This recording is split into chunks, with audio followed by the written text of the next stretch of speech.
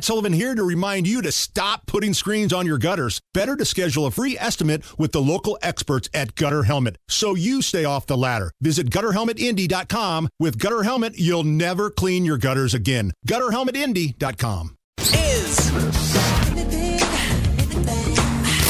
It depends upon what the meaning of the word is.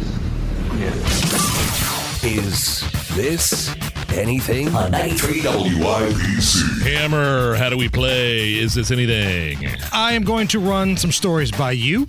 You tell us if it's anything or not. All right. So this first one is an update from a story we had yesterday. Okay. About the Tampa Bay police chief, Mary O'Connor. She was cruising around on a golf cart in Tampa, and she got pulled over.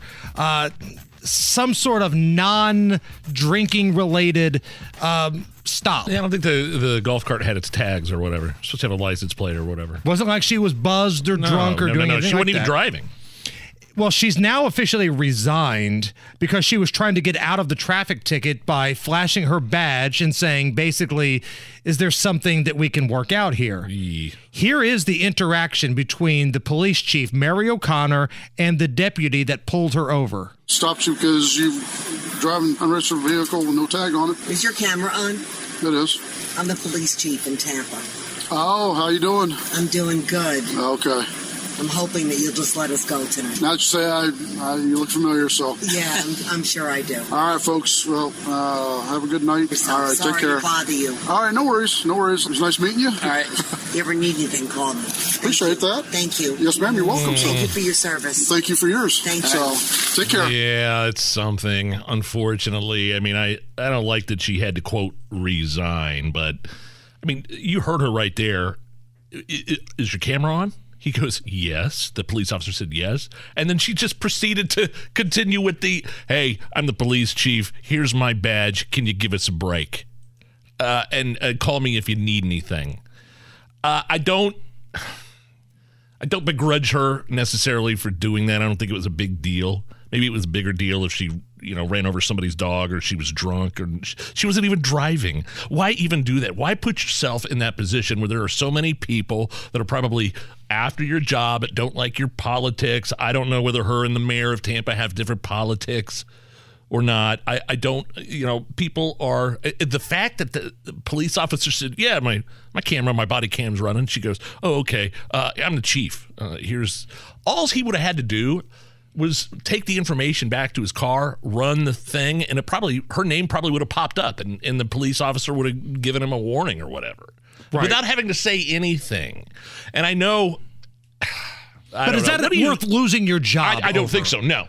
I don't think that's recruitment is so down across the country everywhere in terms of law enforcement. Everybody's looking for recruits, and here's the chief of police, and because somebody clearly had it out for her, now she was forced to resign. Yeah, that body cam footage got leaked out somehow, and again, she asked if his camera was on. Yes. Oh, well, I'm the police chief. Here's my badge.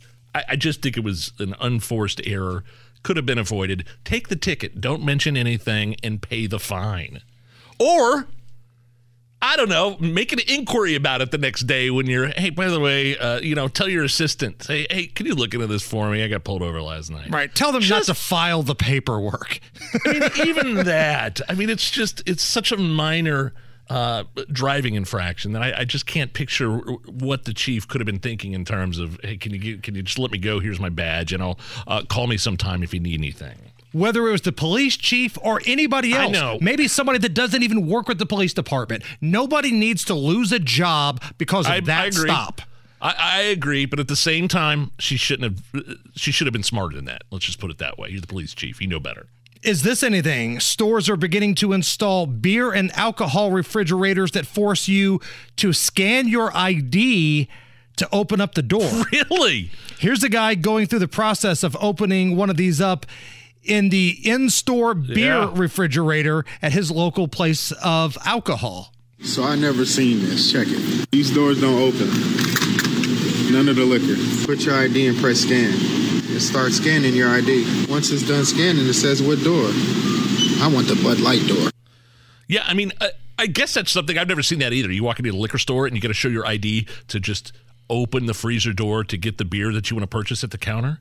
I mean, I would expect theft is probably pretty high at these places, and that would be one way to curb theft is to show your ID or have some sort of technology to scan so you can open the door. But I mean, if you get a fake ID or something like that, or somebody you stole somebody else's ID, and then you can still load yourself up with whatever you want and walk out the door, which is pretty hard if you're dealing with cases of beer.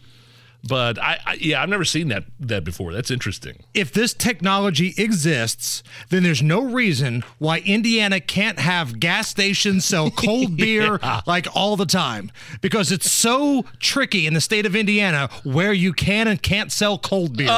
Grocery stores, for that matter, can't sell cold beer. Although it's interesting, like I went into Kroger the other day, and you can't buy cold beer, but they did have like the hard seltzers in a freezer type, not a freezer, but a refrigerated area. So I don't know what the difference is.